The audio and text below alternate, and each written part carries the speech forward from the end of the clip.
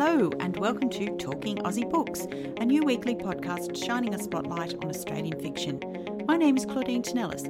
As a writer and avid reader, I love chatting about books. And in this podcast, I'll chat to authors, publishers and readers, giving you, dear listener, insight into what's hot on the Australian fiction scene. So if you're looking for your next book recommendation or just want to know more about Aussie fiction writers, this podcast is for you.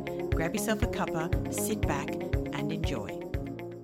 This week, listeners, I have the pleasure of introducing yet another brilliant Australian debut novelist who has exploded on the international publishing scene with an almighty bang. Her book, The Lost Flowers of Alice Hart, published by HarperCollins Publishers, has been touted as one of the biggest Australian fiction releases of the year. The rights have been sold in more than 20 territories across the globe and is rumoured to be in line for a potential TV or film adaptation. I'm delighted to welcome Holly Ringland to the podcast. Hello, Holly. Hello, Claudine. Thank you so much for having me. First off, I'd like to congratulate you. It's so inspiring to hear about these kinds of publishing success stories. It's been a remarkable ride so far and one that I imagine is far from over. Thank you so much. Yeah, every morning still feels as overwhelming and wonderful as Christmas morning when you were a kid. I think as anybody could relate to who's ever had a dream or a desire in the arts or creativity, this is not the thing that life generally prepares you for being possible. I just feel very, very grateful that it's happening to me and has happened with Alice Hart and this story in particular. Yeah, so thank you very much. That's brilliant. Back in 2014, when you began writing your novel by hand, could you ever have imagined it would be published to such critical acclaim? Never. Not ever. I don't think my little hand would have kept moving had I thought that it was even in the scheme of things, like in the realm of possibilities. The most important thing that I wanted to do was to just try and do this thing, write a novel that countless things in my life up until that point had me convinced that I couldn't. For those listeners out there who have yet to discover your beautiful novel, could you tell us a little bit about it? It tells the story of Alice Hart. We meet her when she's 9 years old. She lives in what appears to be an idyllic sort of lifestyle, like livelihood by the coast, backing onto sugarcane fields by the coast. But her life is quite dark. Her mother's garden and its hidden messages, which Alice doesn't understand, and her books, her beloved library books, and her dog, Toby, they all protect her from the fairly dark moods of her father. After a violent tragedy irrevocably changes her life, Alice must go. She must leave this place that she knows as home, and she goes to live with the grandmother she never knew existed, her paternal grandmother named June. And June raises Alice at Thornfield, her Australian native flower farm, where Alice begins to learn the language, Thornfield's language of Australian native flowers, as a way to say things that are too hard to speak, as a way to express the things we often can't confess out loud. And Alice begins to dream. She becomes a teenager, begins to dream, falls in love. But then betrayal sends her reeling physically and emotionally, and she takes off thinking she can outrun grief, and she drives inland. And when you drive inland in our big, beautiful country, you're only going to hit the red dirt for a very, very long time. So she finds her place in the dramatically beautiful Western Desert of Australia, and there she truly begins to learn that if she ever wants to have and experience the freedom she craves, she must find the courage and the way to possess her own story and empower herself by using her voice and not being subversive. I heard you say on a recent interview that when you actually started to write this novel, that you wrote the first line as it currently appears in the novel. When I watched my hand write it, it was as if, and this is going to sound ridiculous, but it was like my hand knew the line and was just writing something, and my brain was the last to catch up on it. Of course, 9-year-old Alice isn't trying to literally set her father on fire, as we discover, but just her character and everything in that first line. She just arrived and I was obligated to her, and that was the magic.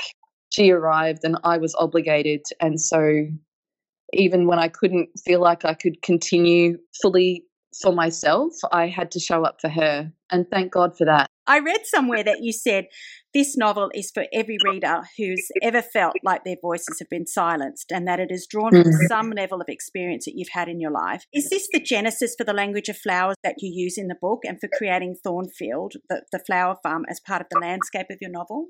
That's a great question. I discovered the language of flowers in my research before I was writing this novel. I was doing a PhD that I didn't finish, and I was doing a lot of research leading up to writing this book around traumatic experience, and the act of conjuring that unrememberable experience through creative writing, not through nonfiction or expressive journaling, but deliberately and specifically through creative writing, through fiction. Because I believe fiction is emotional truth in a way that any other form of writing is not in the same way. And so I was researching trauma, creative writing, and there was a specific day where I was looking into voice and trauma and silence. And all of a sudden I was reading about selective muteness in children, which is a more common than we might realize response to severe trauma or severe traumatic experience. And in coming across this research, I discovered, researching language and voice and silence, I came across, being in England at the time, my Google Scholar searching and JSTOR searches, they must have maybe been sort of geographically related, because all of a sudden I discovered I was reading all about this 19th century craze that swept England and Europe and then travelled across to America, where people in Queen Victoria's time, in a social construct where actually expressing your true emotions was absolutely vulgar, socially unacceptable, and so, confrontational, that this, and in the, this romantic period of history with all the romantic poets at their heights, communicating through flowers became so popular that middle to upper class houses had dictionaries with the butler to receive the bouquets, so then people could translate the secret messages which were really just expressing emotion that was too unbearable socially to say. But the thing and I loved that just sort of entrapped my emotion and my imagination completely. But the thing that really got me, and I perhaps haven't loved English culture more in the time that I've been here, is that not only were people sending each other elaborate, beautiful bouquets to sort of express love and, or sauciness, like get your kid off, I'll meet you under the oak tree, that sort of thing. But English people were going to extraordinary lengths to have bouquets of beauty and very deliberate arrangement made and sent to each other's houses to say, I spite you, you are insincere, you've broken my heart, I put a curse upon your house, oh my goodness, I hate you. I never, I was roaring in delight and wonder at the same time. Yeah. And also it was sort of deeply emotive to think that something so beautiful could also be conveying something so real and pungent and potent without words. That's subversive communication. And so thinking about trauma, thinking about how silencing it is and what it takes away from us because of shame and because of pain and painful memories. Thinking about writing a language of Australian native flowers, which was so important to me to set this in our land. It definitely spoke to me as a way to illustrate how silencing trauma can be on a life, and how even when we have a way of communicating, it's still not the same as ever, I suppose, looking at and owning our stories, in our own light, with our own voice, both, realistically and metaphorically. And creating Thornfield was just pure joy. Making up the language of flowers and writing this homestead and this flower farm, even though the things that happen there are not always joyful, they were the great honour and the very light-giving parts of writing this novel. Yes, in short, to answer your question, I think they all did play into how to construct a fictional narrative around the far-reaching shadow that traumatic experience can cast, and that male perpetrated violence can cast over a life very specifically. Yeah. The flowers are a language of healing for Alice and also for the other women who take refuge at Thornfield. And the flowers help Alice say things that she finds too hard to speak out loud. They're a metaphor for resilience. Many of Australian native flowers thrive under harsh conditions. I'm guessing from your perspective that wasn't accidental. It wasn't at all. One of the reasons why I chose, why it felt so potent to me to work with the landscapes that raised me and the flora and fauna that I grew up with in Australia is because they are so unique and they are so beautiful and they withstand such incredibly harsh and unforgiving weather patterns, landscapes.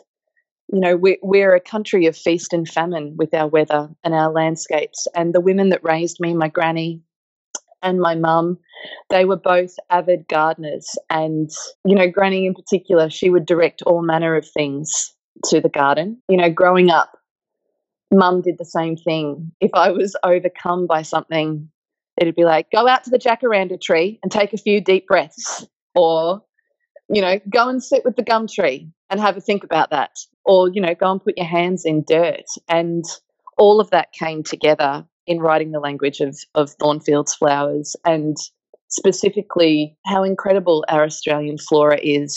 That was a massive influence on me, and their actual habits of growing and what they need to survive formed the metaphoric, they underpinned sort of the metaphoric meanings of the like emotion that I gave each one. Like the Sturt's desert pea, for example, which is pretty prolific in the book. In the novel, they mean have courage, take heart. And it was formed on knowing firsthand that desert peas, they will grow in sort of 60-degree heat in the Central Australian desert, and they will grow rampant and they will bloom. But if you try and propagate them at home, they are notoriously fickle. They need cotton wool, literally. They need possible scarring. They need warmed earth, but don't let them go out and be too cold. And that just felt like courage to me. You know, how hard courage can be to find in ourselves, but once it's wild and rampant, it can almost withstand anything. And so in that way, all of the plants that I've attributed meaning to, I looked to their natural growth habits to give me the metaphor of the emotion that felt true for them. And then, of course, there are, you know, wherever relevant in the book, there are plants that grow on what is, you know, very much still Aboriginal land, and they've had medicinal and healing properties for thousands of years, which is storytelling in its own, and I wasn't interested in rewriting that in any way. So wherever possible in the novel and wherever relative to the story, the Pitjantjatjara names of the plants specific to that landscape are included, as well as their medicinal properties and that sort of thing. So it was a glorious honour to be able to write this language of flowers. The sense of place and connection with the locations in which Alice's story plays out is very sensory, very intense. All of the landscapes in the novel are drawn from personal experience. Mm-hmm. So I haven't set the book anywhere that I don't have a personal first-hand understanding of what the landscapes or the seasons might be like. So I grew up on the southeast coast, and I've travelled and lived rurally, and I've lived in the central desert, the central western desert. I've never lived on a flower farm, unfortunately, to my great dismay. But writing Thornfield certainly has, you know, given me that feeling like I have, the blessings of fiction. So the flower farm, I had to. Just the workings of a flower farm, that sort of thing I researched. But as far as landscapes go, I drew the story from landscapes that I know firsthand. And as it says in the back of the novel, in the author's note, I deliberately created a fictional landscape to set the novel in the central desert, so that I wasn't telling stories attached to real landscapes that aren't mine to tell. Yes. Now, I know that you've said that this novel is not autobiographical, but you've been fairly open about the fact that you've experienced trauma through violence in your own past. And the novel doesn't shy away from this as we follow Alice's journey. Was writing this novel important to your own healing, a catharsis of sorts? I think so.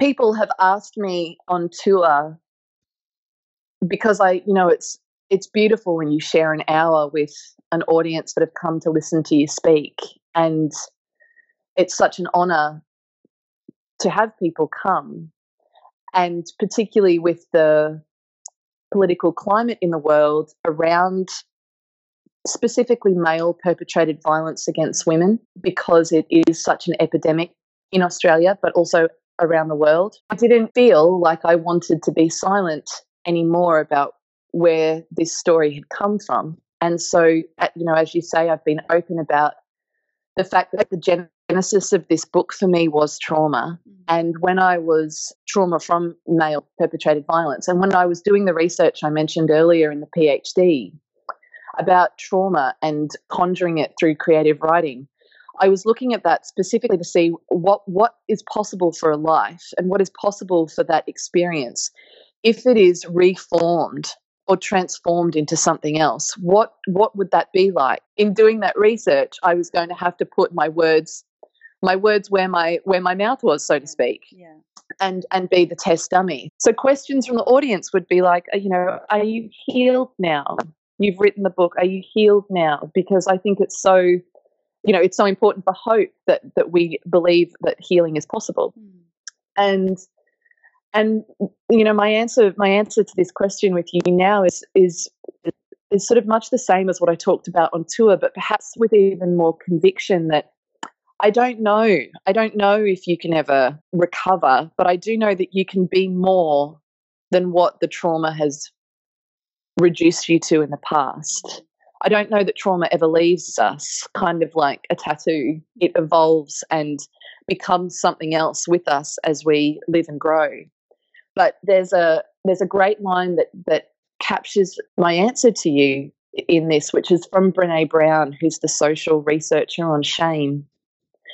And she has this great, I'm paraphrasing her here, but she has this great quote around the fact that if we don't own our stories, they will own us. Wherever I drew this novel from, I own that story now. It doesn't own me. And that's an incredible feeling. I wanted to ask you, of all the flowers that you detail in the book, or not, yes, what is your favourite and why? I love the tone in your voice when you ask me this, because it's like, I think Claudine, it's like taking a child into like a candy factory and going, now pick one. I'm going to cheat you out of an answer here. I'm so sorry. I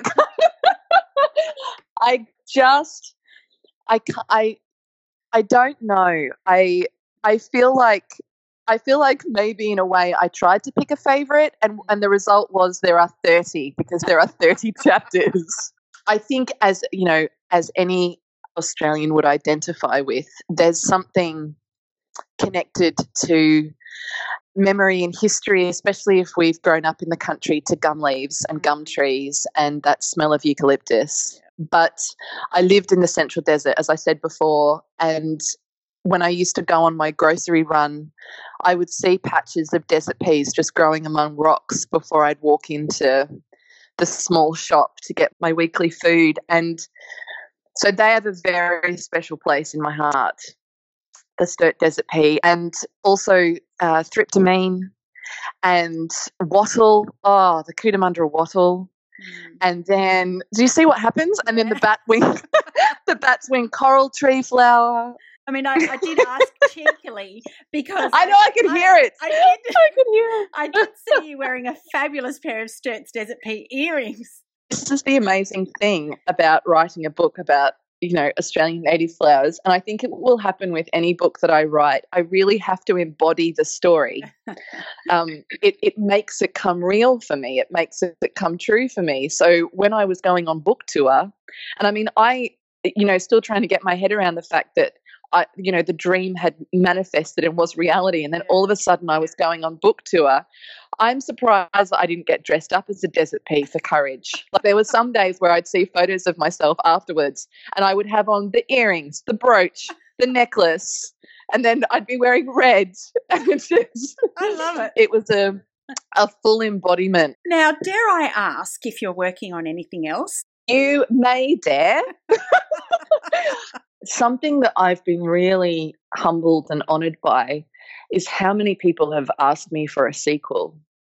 And it really took me by surprise on tour when it would come to the end of an event and question time.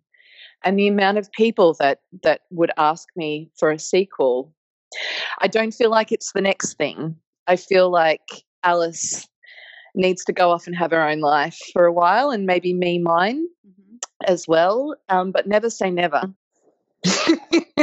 I'm just thinking about your voice. Do I dare? So yes, you dare, and yes, and so now I'm stumbling and daring to answer. In the last sort of couple of months, about 2 years ago now, it might be 18 months ago, a new character arrived in a very beautiful way in my life, and she's been sitting kind of quietly watching me for about 18 months. And in the last couple of months, I've started taking her out and giving her a voice. And so we have started something together, and I just want to get on with it now wherever I can. While my life is also divided and shared with Alice, because she is yet to come out in other countries around the world. And so my heart's never closed to her, which is a real gift and honour. But I don't want to entertain any idea of second novel syndrome. Like it's there and everyone talks about it. And, it's so funny when people are like, oh, well, now you got to try and do it again. Yeah. Fair enough for people to say that. But I just want to keep writing. And so I think as long as I turn up to do that, that's all I can ask of myself. I don't want to buy into any sort of syndrome if I can be so bold and brave. Fair enough. Indeed. So, Holly, if listeners wanted to connect with you or to learn more about you or this beautiful book, where can they find you? That's a beautiful question. Thank you. I've got profiles on Facebook, Twitter, and Instagram. I'm probably the most active on Instagram. And the things that I share are not just news about lost flowers or what's happening, but wherever possible, I use social media to try and share what it's like to live a creative life and to live with courage. Pop in and say hello. That's where I am. Brilliant. Holly, it's been such a pleasure to talk to you today. Oh, thank you. And for me, an honour. Thank you so much for having me. I'm so glad. Congratulations once more on such a stunning debut. Oh, that's just so lovely. Well, that's a wrap, folks. If you enjoyed this podcast, please leave a review on iTunes or drop me a line via my Instagram at Claudine Tinellis or on my webpage claudineteinellis.com. Thanks for listening. Until next time, happy reading.